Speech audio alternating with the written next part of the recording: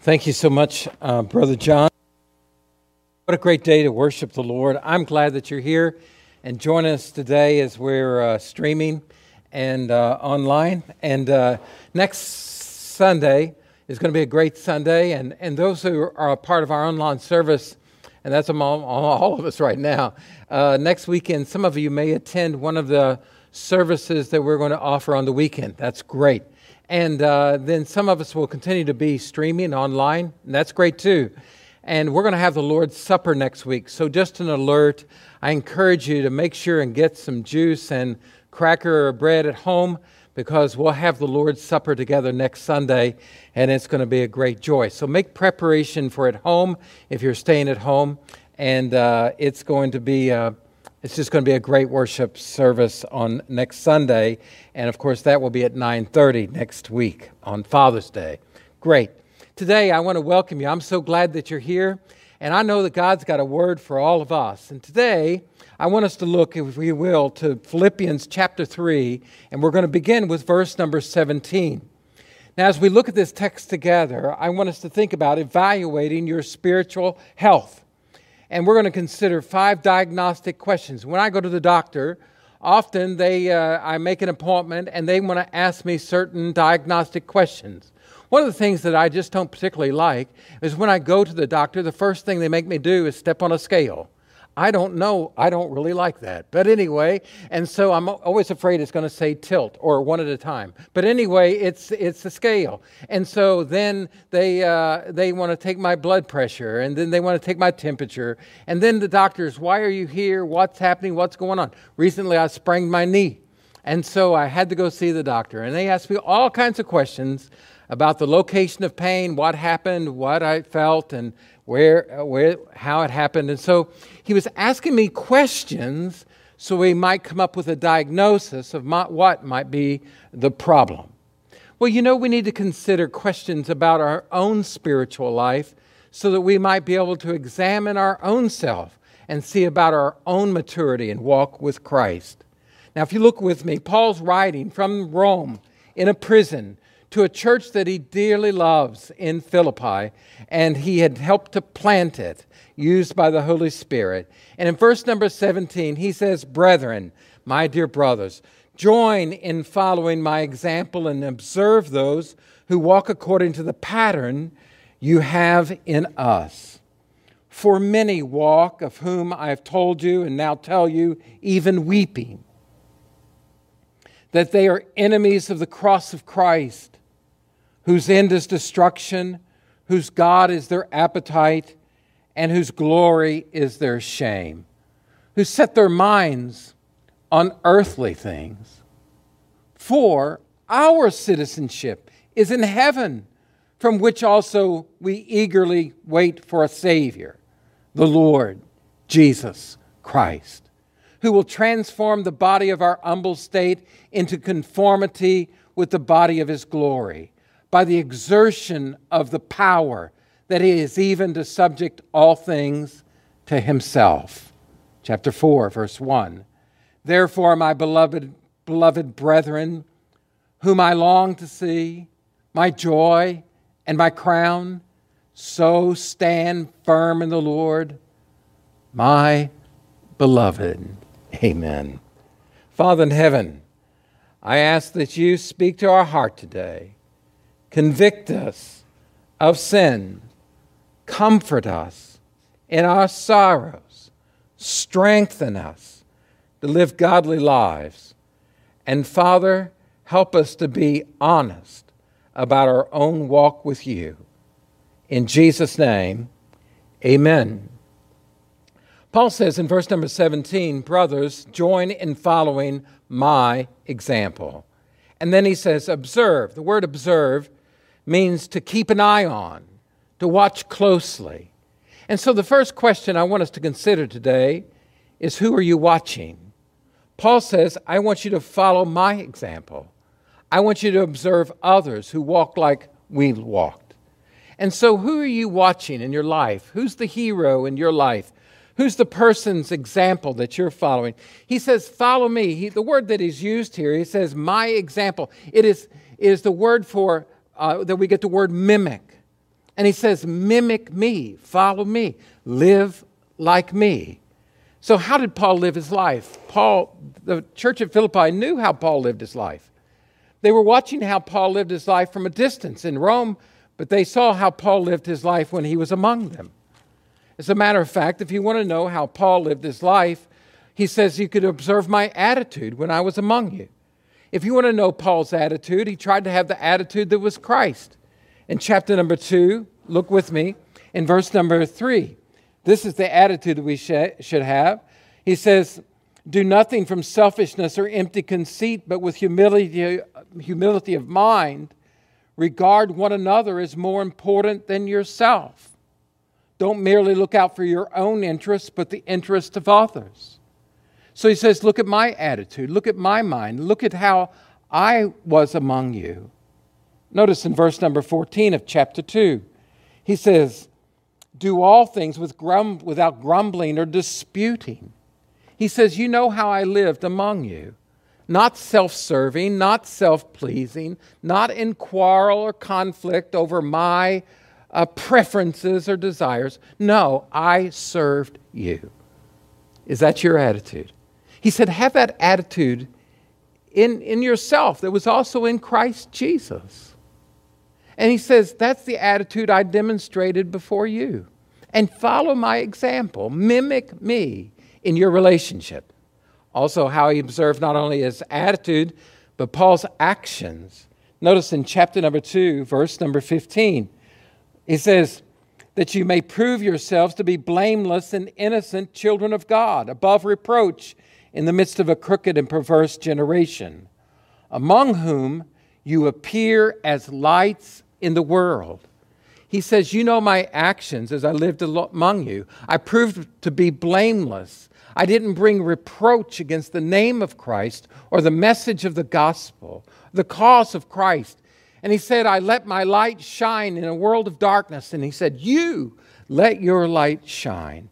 Don't impeach the message by a life that doesn't please him. In one of the former churches where I served, and it's in a coal mining town, and there was a man who was a part of the church. It was a deacon. It's well known in the whole town, whole community. One day, a fellow coal miner said to me, he said, you know, old Jim, he goes to your church, doesn't he? I said, yes. I heard he's a deacon. Yes. He said, you ought to hear him cuss when he goes up and down the elevator shaft with the miners, and the dirty jokes that he tells. And he said, if that's what it means, I don't want to be that. My friends, be careful about your speech and your behavior and your actions. Let it be in alignment with the very message that you preach. Amen? Amen. Observe not only my actions, he said, observe my priorities. In verse number 16, chapter 2, verse 16, it says, holding fast the word of life, so that the day of Christ I may have cause to glory, because I did not run in vain, nor toil in vain.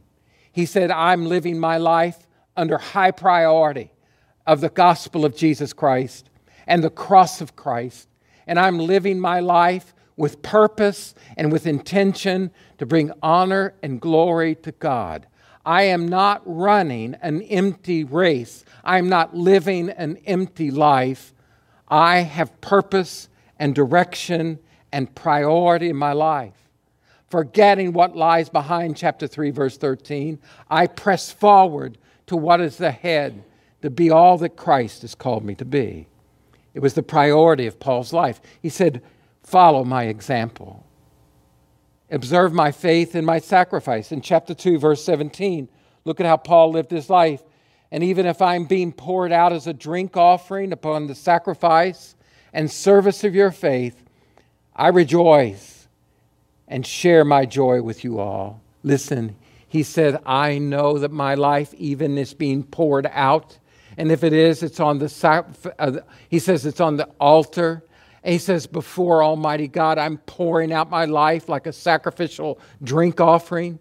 And even if I lose my life, even if I die in a Roman cell, even if my life is spent, I'm spending my life in faith to Almighty God, who's got a hold of me, who'll never let go of me. And even though they kill me, I'm going to live for Christ because my life is being poured out like an act of worship to Almighty God. Wow. That's how Paul was living his life. He said, follow me. He says, observe not only my sacrifice and faith, but observe my joy in your life. Have your life filled with joy. Amen. Listen to chapter number 2, verse number 17. He says, the last part of the verse, I rejoice and share my joy with you all. The end of verse 17. Verse 18. And you too, I urge you, rejoice in the same way and share your joy with me. Hey, he says, I'm not going to live my life as a victim. Listen close. I'm not going to live my life as a victim. I'm not going to live my life as if bad things are happening to me. Let me tell you what, God holds me in his hands. My God is sovereign. My God takes care of me. And even though I've been arrested, even though I've been beaten, even though I've been mistreated, even though I was held in prison, even though I was shipwrecked, even though I'm in a Roman prison cell, and even though I'm standing before Caesar to determine whether or not I'm going to, about my life and the future of my life. Listen. He said, my God holds me in his hand and I will rejoice. And I'm going to praise his name. And I'm going to be filled with joy because I trust in God who has a hold of me. I'm not a victim. I'm a victor. I'm an overcomer. And I have a future because of Jesus Christ. Have this attitude in yourself. Amen. Now you say, Brother Tim, this sounds a little arrogant on Paul's part to say, follow me, follow after the example that you have in me. Observe those who walk according to the pattern that you have in us. No, it's not arrogant at all on Paul's part. Some have accused Paul of being conceited here. No. As a matter of fact, if you look at 1 Corinthians 11, verse 1, Paul says, be imitators of me, as I also am of Christ. He said, you follow me because I'm following Jesus. He's the pattern for my life. Jesus said that, didn't he? Jesus said, follow me and I'll make you become fishers of men. Jesus said, follow me, but others made excuses. He said, follow me, I'll show you how to live. So being a Christian, it means to be a follower of Jesus Christ. But the early apostles said to those who didn't know Christ or walk with Christ on this earth, you want to know how to live this Christian life? Follow us, because we're following him. And the Apostle Paul's saying the same thing. You want to know how to live this Christian life? Somebody with flesh and blood on it's living it out. Then follow me, because I've hitched my life to Jesus Christ. I won't be perfect, but I'm, as much as possible, humanly possible, I'm committed to following Jesus Christ. Amen. Who are you following? Who are you following in your life? I think that there needs to be a culture of discipleship in our church at Bethel. As a matter of fact, we've said as a statement of vision for our church that we're going to boldly follow Christ, transforming the world one person at a time. The only way that we're going to transform the world is when we are following Jesus Christ, learning of him, obeying him, and doing what he called us to do. As we are walking out faith and preaching the gospel of Jesus Christ, lives are transformed and the world will be transformed. I'm telling you, folks, listen closely. This world there's sin in this world. In this world, there's hate in this world. In this world, there's inequality in this world. In this world, there's deep embedded sin in this world. But the thing that will change the world is not politics. It's the gospel of Jesus Christ. And we must live it out in our life so that our message and our lifestyle is in alignment together. Amen. Amen. But then he said, who else should you follow? He says, also observe those, keep your eyes on those who are living according to this pattern, this indelible mark, this mold, this imprint that we gave you.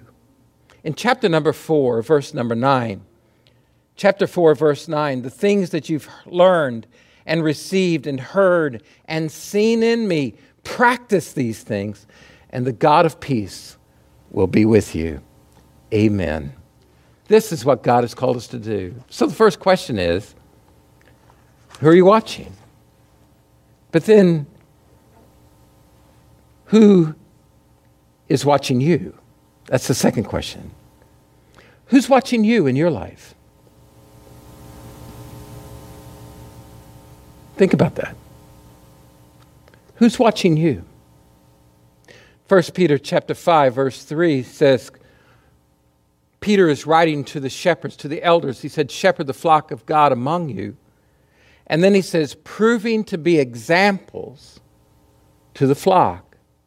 Live your life as an example to the flock. Who are you responsible to shepherd in your life? And are you living your life as an example before them? Now, Paul said, you want to know how to live the Christian life? Watch me. And I'm walking the best I can to follow Jesus. But my question to you, who are you saying to watch me?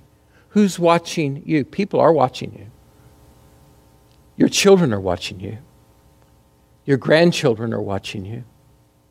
Your coworkers are watching you. Your fellow classmates are watching you. The people you play sports with are watching you. How are you living your life? Your neighbors are watching you. Parents, fathers, and mothers, listen close. How are you shepherding your children? I'm amazed at how little children learn to mimic things that we do.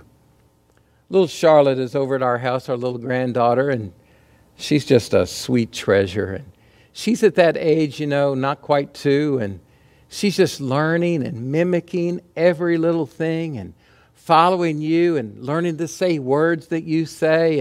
And she's just saying, trying to formulate the words and say the things that come to her mind. And as she's watching us, she's always mimicking. Christy has her at the house, and she's mimicking her, and she mimics her mom, and she mimics her dad. She makes little expressions. You can see her parents in her. Christy's got by her bedside some chapstick. It looks like an egg or a little ball. And she says, ball, ball. She knows where this little chapstick ball is. And she goes in and she takes it. She wants Christy to take it apart for her. And it's got chapstick in it. And she puts it, so she puts it on her. She wants to do it herself. So she's got chapstick all over her face. And then when she gets done, she goes, how does she learn to do that? She's watching, mimicking.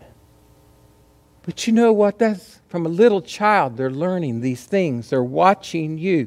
They mimic your speech. They mimic your behavior. And as parents, can you look at your children and say, you want to know how to live this Christian life? Watch me. This is how I'm going to live it. This is how I value. This is how we relate to people. This is how we act. This is how we talk. Sadly, I heard about a little boy recently that just a little guy, 4 or 5 years old, and he cusses like a sailor. And he knows how to cuss. And he knows how to cuss and put the words in the right place. And his parents think it's funny. He learned it from them. Listen, be careful. Some of you say, well, do what I tell you, not how I live. But that doesn't work. If you are filled with anger and rage and temper, your children will show temper. You have hate speech in your own mouth, hate speech is likely to be in your children. You speak evil of authority and resist authority, your children will be rebellious as well. You devalue other people, they'll devalue them also. Are you watching? I had the privilege to grow up in a Christian home, not perfect home, but a mom and a dad that loved Jesus Christ. And you know what? My children watched me. I watched my father and mother. And I tried to walk it out at home, and my children, not perfectly, not at all, but all four of our children watched us. And they're still watching us, how we're living, how we're walking with Christ. Our grandchildren watch us. I still watch my dad and my mom. I'm blessed that my parents are still alive in the middle 80s. And in their middle 80s, they're walking with Christ, loving Christ. They're a man and woman of prayer. They're in the Word every day. They witness to others that don't know Christ. They're serving in their church.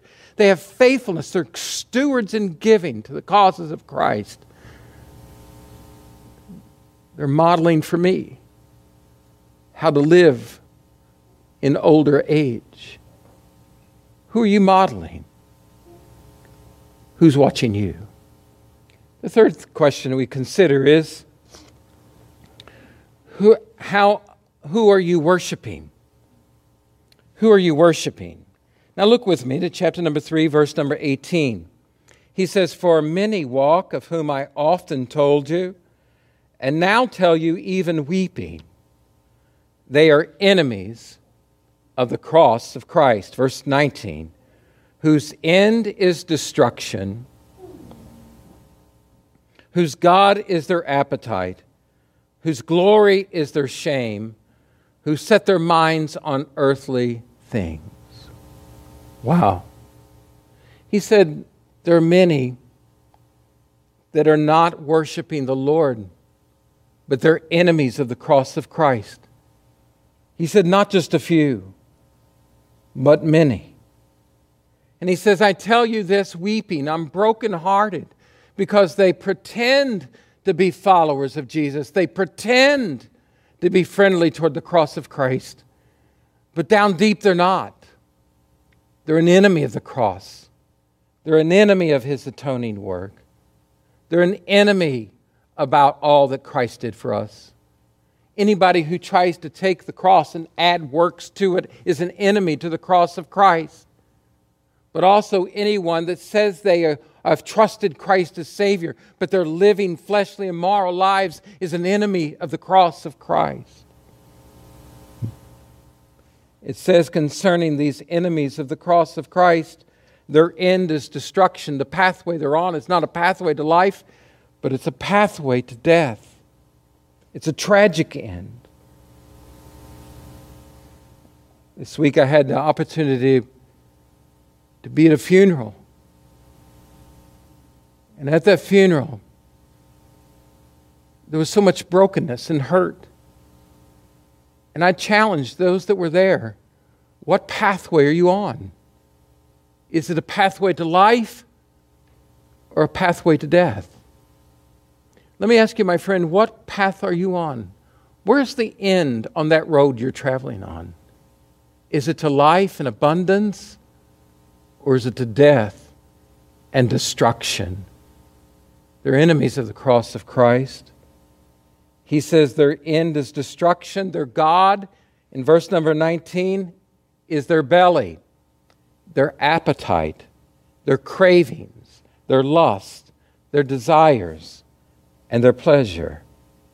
And then it says, whose glory is in their shame. The things that they glory in are shameful. Using the word shame here makes me and many scholars believe that we're talking about sexual immorality. Things that are shameful. And there's in their heart idolatry and immorality. And while they claim to be a friend of the cross, and they claim to be a follower of Jesus, their life betrays a life that's after the cravings of their life and their heart. And there's an idol in their heart. and it's separated them from God. And their glory, the thing they glory in, is shameful. There are people today that want us to have pride in immorality, pride in disobedience to God, pride in rebellion, pride in sexual promiscuity. My friends, we don't pride in that. It's our shame. Their glory is their shame. Listen, Timothy Keller wrote, "What is an idol? It's anything more important to you than God, anything that absorbs your heart and imagination more than God, anything you seek to give you only what God can give you." And they've set their minds on earthly things. They set their minds on things of this world as if they were preeminently important, whether it's money or stocks or real estate or success or power or likability or popularity or acceptance by others or sex or pleasure or recreation or sports or hobbies or even your own retirement. Don't make that an idol and worship that in your life. Amen? Let's don't live like we used to be, but let's live transformed lives before God. Now, if you just flip over a couple of pages to the book of Colossians and chapter number 3, beginning with verse 1. And it's a longer passage. I just want to read it. "If then you've been raised up with Christ, keep seeking the things above, where Christ is, seated at the right hand of God. Set your mind, not on earthly things, but on the things above, not on the things that are on earth. For you've died, and your life is hidden with Christ in God. And when Christ, as your life, is revealed, then you also will be revealed with him in glory. Therefore, consider the members of your earthly body as dead to immorality, impurity, passion, evil desire, and greed, which amounts to idolatry. For it's on account of these things that the wrath of God will come. And in them you also once walked when you were living in them, but now you also put them aside. Anger, wrath, malice, slander, abusive speech from your mouth. Don't lie to each other, since you've laid aside the old self with its old evil practices and have put on a new self, being renewed to a true knowledge according to the image of the one who created him." God changing, transforming your life. The fourth question is, who are you waiting for? Who are you waiting for? Verse number 20. Look at our passage of Scripture for today. Chapter number 3 and verse number 20. It says, "For our citizenship is in heaven, from which also we eagerly wait for a Savior, the Lord Jesus Christ." Amen. Verse 21, "Who will transform the body of our humble state into conformity with the body of his glory by the exertion of the power that he has even to subject all things to himself." He said, first of all, he says, who are you waiting for? He said, our citizenship is in heaven. Aren't you glad that this world's not as good as it gets? Our citizenship is in heaven, and from heaven we are waiting for a Savior. We're looking forward. How do we wait? Waiting means we're looking forward. We're anticipating. We're expectant. We're hopeful. And we're being faithful. We're waiting. Now, what are we waiting for? Paul gives us this name, and I just want us to think on this name for just a minute. First of all, we're waiting for a Savior. The word there is the Greek word soter. It's where we get the word soteriology. It means salvation. He is our Savior. Jesus Christ is our victor. Jesus Christ is our conqueror. Jesus Christ is our deliverer. Jesus Christ is our emancipator. Jesus Christ is our Redeemer. Jesus Christ is our keeper. Jesus Christ is our guardian. Jesus Christ is our defender. Jesus is our protector. He is our ransomer. He is our Messiah and King. That's who He is. He's a Savior. He's a deliverer. That's who He is. But the next word He uses is Lord. Jesus Christ, our Lord. He is the Lord. Indeed He is. And the word Lord, kurios, it means ruler. Jesus is the captain of my life, the king of my life. He is the monarch that reigns over my life. He's the prince. He's the almighty. He's sovereign. And He is God. That's who Jesus is. His name is Jesus. The word Jesus means Jehovah saves. He is a man that was born with flesh and blood in Bethlehem, the city of David. He was a man that grew up in Nazareth. He was a man that was born to a virgin and reared in a carpenter's house. He's a man who lived on earth, and people saw Him and their hands touched Him. He was real flesh and blood. He was a man that shared in the same nature as ours. He was a man that fulfilled the law of God. And He's a man that was filled with grace and truth. And is a man who showed us what God was really like. And we beheld His glory. Glory is the only begotten of the Father, full of grace and truth. Jesus from Nazareth, a real man. But God was in that man. He was God in the flesh. Wow. And He died on a cross, not for His sins, but for our sins. And He was buried and He was laid in a tomb. But He rose again victorious. He did something no other man had ever done. He rose again from the grave, proving He is Lord and Christ, Jesus. There's salvation in no other name than the name of Jesus. There's no name like Jesus because He's all that's beautiful. And He is our hope. And we wait a Savior, Jesus Christ. Lord. Amen. Amen. And He's Messiah. He's Christ. He's the anointed one. He's the promised one. He's the ruling one. That's whom we wait for. What do you wait for? A Savior. Why do we wait?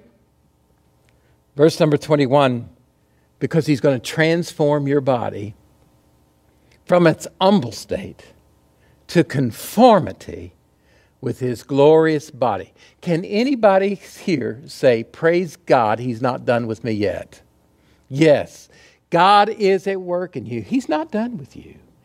God is at work in you both to will and to do. And He who began a good work will bring it to completion. And when Jesus Christ comes again, He's going to transform your body in its humble, sinful state into the likeness of His glorious body. When He appears, John said, we will be like Him because we'll see Him as He is, face to face. Amen. The final question today is, how are you standing? How are you standing? Chapter 4, verse 1, therefore, my beloved brethren, whom I long to see, my joy and crown, so stand firm in the Lord, my beloved. First of all, when you think about standing, we need to stand together. You can't stand if you're standing separate. You need to stand together. Whenever you're divided, then there's no strength in your standing. A house divided against itself can't stand. A home that's divided doesn't stand. A nation that's divided doesn't stand together. And a church that's divided doesn't stand. So we need to stand together, not in division, but together. We need to stand together. We need to stand in love. Not only do we stand together, but stand in love. Stand in love and affection with one another. Now look with me in your Bible. In chapter 4, verse 1, notice the words of affection here. Therefore, my beloved brethren, he calls them beloved. And then he calls them brethren. You're my brothers and sisters. We have the same Father. You are the ones I long to see. I have a longing for you, an affection for you. He calls them my joy and my crown. And then he says, my beloved. He says, I love you. I care about you. Then he encourages them, stand firm in the Lord. So you stand together, stand in love, but stand firmly. And how do you do that? Firmly in the Lord. Now, Pastor Tim, stay with me, just about done. Listen. You stand firm in the Lord when you stand on His Word. Amen. This book is God's unfailing Word. It's true. It will never lead you to wrong. It will never lead you to fail. It will always lead you to truth. God's Word is truth. Blessed is the man that does not walk in the counsel of the wicked, nor stand in the pathway of sinners, nor sit in the seat of scoffers. But his delight is in the law of the Lord, and in his law he does meditate both day and night. And he shall be like a tree firmly planted by streams of water, that yields its fruit in season. Its leaf does not wither, and whatever he does, he prospers. Stand firm in the Word of God.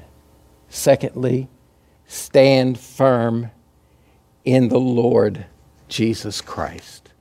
There's no other foundation that's been laid than that which has been laid, Paul said, and that's Jesus Christ.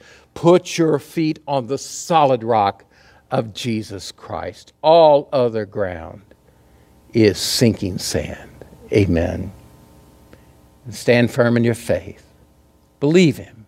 When you've done everything to stand, stand firm. You believe God, you trust in God, you put your faith in God. I love this story in the Old Testament. The children of Israel are coming into the promised land.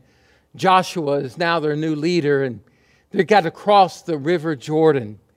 And they're going to go into a land that God had promised them an inheritance, but there are many enemies and fortified cities and obstacles. And one of the big obstacles to move this multitude into the promised land is crossing the Jordan River.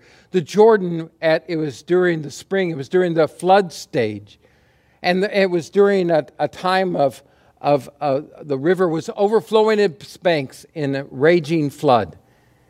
He said to the priest, I want you to get the Ark of the Covenant. I want you to make your way to the edge of the Jordan River. And then I want you to put your feet and step into the rushing water and watch what God will do.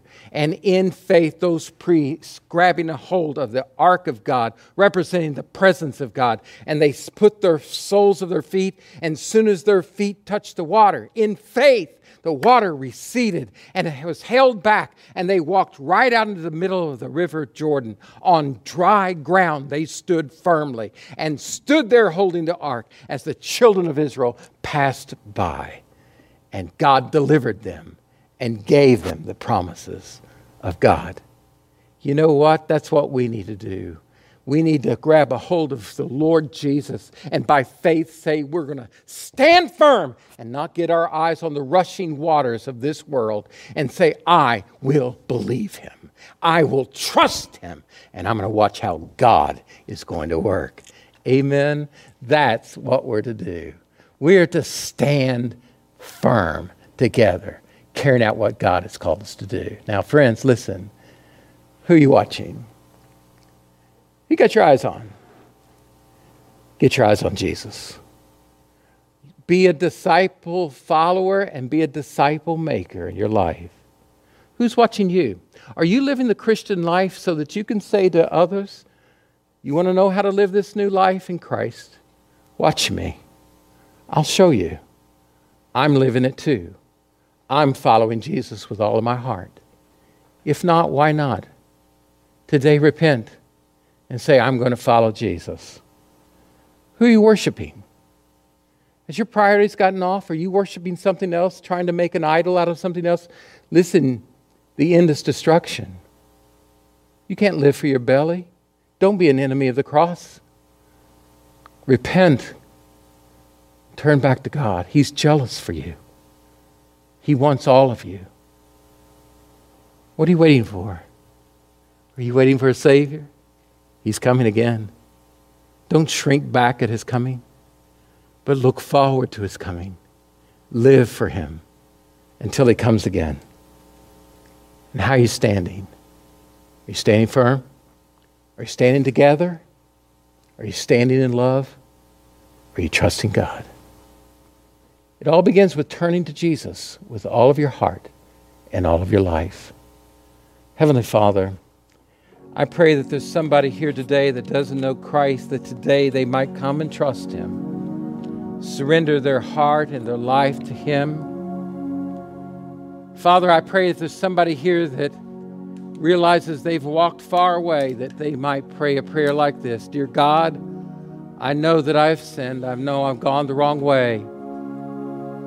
I ask you to forgive me. I repent now, Father, and I'm coming home to you. I want to live for you. Father, maybe there's somebody here that's never trusted Christ today. And they say, you know, I believe that Jesus Christ is the Son of God. I know that I've sinned. And I want to turn from my sin, and I need to be saved. God, I ask you to forgive me. I believe that Christ died for me. I believe that He was buried. I believe He rose again. And I want you to be the Lord and Master, and I ask you to change my life. I call on you now, God, please save me. Lord, you said in your word, whoever calls on the name of the Lord shall be saved. Oh, Father, have your way in our hearts and our lives today. In Jesus' name, amen.